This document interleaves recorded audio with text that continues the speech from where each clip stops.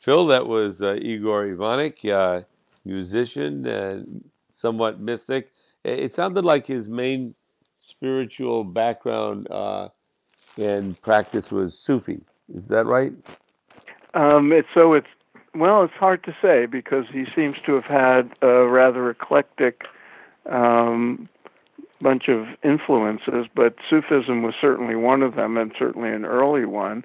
But he talked about his regular practice in a very yogic way, talking about nada yoga and chakras and that sort of thing. So he's probably, I don't know if he'd say it was mainly Sufi, but certainly an important Yeah, influence. and he talked about the chakras and he talked about energy flow. And it was also interesting. If you look at his website, you asked him about Yes. all the different influences from hip hop to jazz to Jimi Hendrix to classical Indian music to classical Western music. He seemed to be all over the block and found spirituality and pleasure from listening to all that. And I like that. It's a good thing. Yeah. I don't think it's, I'm not one to be stuck in one genre.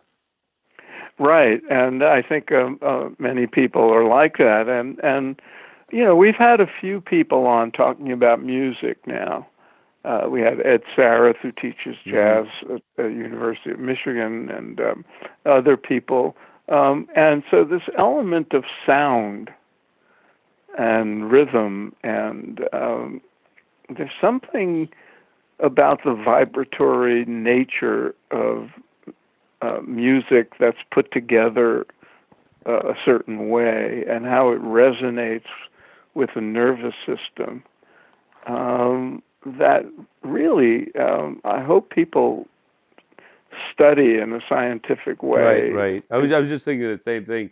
The science of it. I mean, why is it that when I can't even think of it when somebody scratches a blackboard with their fingernails, one cringes and one's body responds to that. Other times you hear music that's very melodious and it relaxes you. You have other music that's mood elevating and gives you energy. And then we both practiced meditation where you think a sound, Hmm. and there's an influence from even the the thinking of a sound. So it's a science of vibration, and in Vedic literature they talk about the whole cosmos as being silence, vibration coming off of silence. Yeah, So what speaks to that better than and music? they speak of vibration, of everything being vibration. Hmm. So I mean, we think of things as solid matter, and we think of our body as solid matter, but um, most of the body is water, Hmm. and probably, on a more subtle level, all the subatomic particles are whizzing around one another, and that on probably a really primordial level, there's sound that we can't hear, just the vibration Hmm. of whatever energy forms make up creation. That also makes up our bodies and our brains, and so if everything it can be understood as vibration, then we're all kind of tuning forks in a Right, certain right. way. Yeah, I mean, a dog And whistle, the dog hears, we don't hear. Yeah, and there's probably people that have a more sensitive sense of sound. I mean, I would think a musician, somebody that's played music all their life, maybe that's what made them a good musician. They were very sensitive in their ability to hear different sounds, different yeah, vibrations, and when you then think of composers, um, they know what combination of sounds to use to evoke certain moods. That's right, a very physical thing. right, And right. listen, scoring a movie, for example. I mean, they're cueing certain physiological responses to make you afraid or sad or happy or whatever, excited. So obviously, there's a science to this somewhere. Absolutely. Igor is down in Mississippi, and he has. Tell tell me more because I didn't get it completely from our interview with him about the money he raises for that organization? Yeah, I know only as much as you do, really. He uses the music and mysticism forum to raise money for post-earthquake um, efforts in Nepal. That I know, and there may be other things as well. So we should invite people to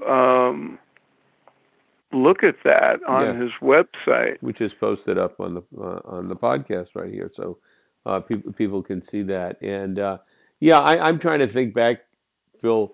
When I was in school, I was not a music major, but even in elementary school, we had music class. If At what point in my life did I start thinking about what music really was? Maybe when I was in college and I took a philosophy class, and Plato said some things about music and its deeper meanings and its spiritual aspect and how it related to everything.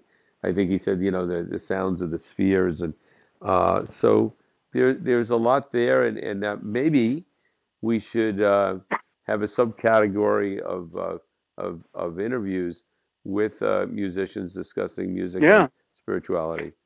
Well, so many of our listeners are fans of Indian music, Hmm.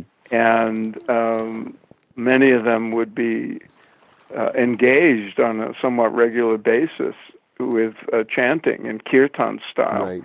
And we've had people talk about kirtan as a bhakti practice, as a Hmm. devotional practice. And actually, that's not a question we asked Igor, but I'm sure he could have addressed that as Hmm. well. In the context of a spiritual practice or a group, where the resonance is even greater and you're using your voice. I mean, there's, a whole, I think in every spiritual tradition, the use of music is really, really profound. I mean, look, one of our recent interviews was with an African American pastor. We talked with him about the use of music Right. in church, Right. and the role of gospel music. Right. So it's there in every Right. Right. tradition. And recently we spoke with Zach Leary, and that's part of his Right. spiritual practice. It's an interesting story I want to tell. Was uh, be, my first exposure to Indian music, I think, was back in the late '60s, early '70s. Somebody invited me to go to a Ravi Mm. Shankar concert, and we had great seats, and I never heard anything like it, and it kind of blew me No. away. And it Yeah. was a very powerful internal experience, but I didn't understand that type of music, so it was just purely listening and seeing how it affected me. But afterwards, the friend I went with, who knew a little bit more about it, said, "Wasn't that a great concert?" I said, "It Yeah. was fabulous." I said, "But let me ask you a question. If Ravi Shankar was having a bad night, would you know it?" Because it was so like different and foreign and fast that it was just Yeah. and subsequent to that, I heard him a few more times. And then there was Yeah. another sitar player or veena player, Ali Akbar Khan, who was also Yeah. Yeah. quite amazing. Yeah, they're great, and he started a school that people in the Bay Area. As I remember, I saw Ravi Shankar a few times too back in the late '60s and '70s when he became famous. And the first time actually was in Boston, and I remember people breaking into applause after what they thought was his first song, and he was just tuning up. Oh yeah, no, I can relate to that because I sat there the first time and he was tuning up, and I thought the same thing. And then when he was shaking his head like he was saying no to the tabla player, I thought something was going wrong. It was uh, I had to get used to all that, but fabulous stuff. yeah, And yeah, Ravi Shankar passed away a couple of years ago, yeah. and I think he passed away in Encinitas, California, where he lived at least part of the year, and Hmm. very highly revered. And his We should get his daughter on the show. yeah, that would be great. And by the way, his one of the major ceremonies after his passing was done at the Self-Realization Fellowship Gardens Right. there. And by the way, for those listening in, Phil, say a word about the biography you're working on. Oh, yeah. Well, depending on when they Commercial, listen to this, it could be already done. right? But as of now, November 9th, 2016, I'm, working on this biography of Yogananda. So tune in 2018, and it'll be available. Right, and we'll be having somebody on from the Self-Realization Fellowship real soon, I think. Very good. All right, till next time, All right, Phil. Dennis. Over and Next out. time.